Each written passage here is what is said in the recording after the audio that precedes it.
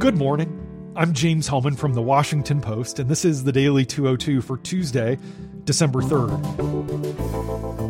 Here is an impeachment inquiry update from today's show.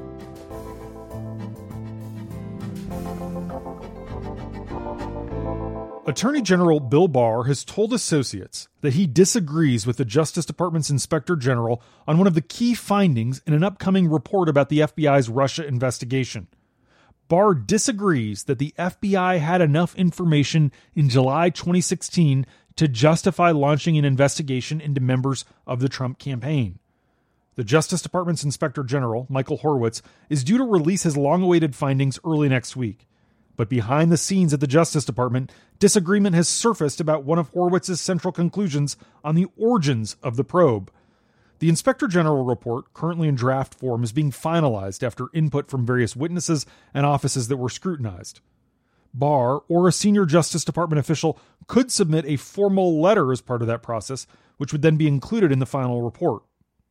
Barr's public defenses of Trump, including his assertion that intelligence agents spied on the Trump campaign, have led Democrats to accuse him of acting more like the president's personal attorney than the nation's chief law enforcement officer.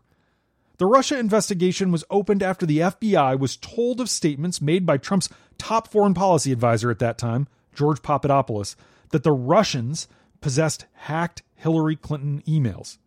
Those alleged comments were key because they were made well before any public allegation that Russian intelligence operatives had hacked the Democratic National Committee or Clinton campaign chairman John Podesta.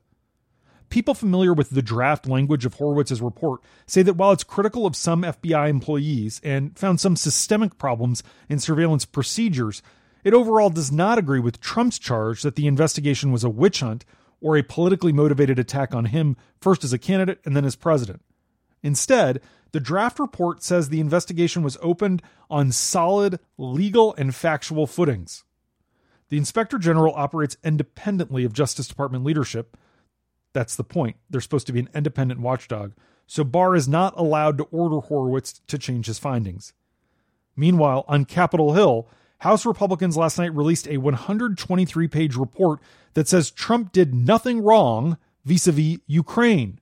They say Trump acted out of genuine concern about corruption and wariness about foreign aid. Their report is a preemptive rebuttal to the Democratic report that's due to be released tonight that lays out evidence for impeachment.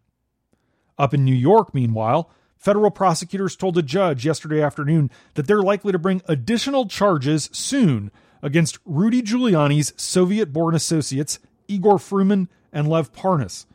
The U.S. Attorney's Office for the Southern District of New York and FBI investigators are making their way through a voluminous amount of evidence in the case, around 9 gigabytes worth of electronic material, phone records, bank records, and more. And remember the IRS whistleblower who raised concerns about political interference in the audit of the president?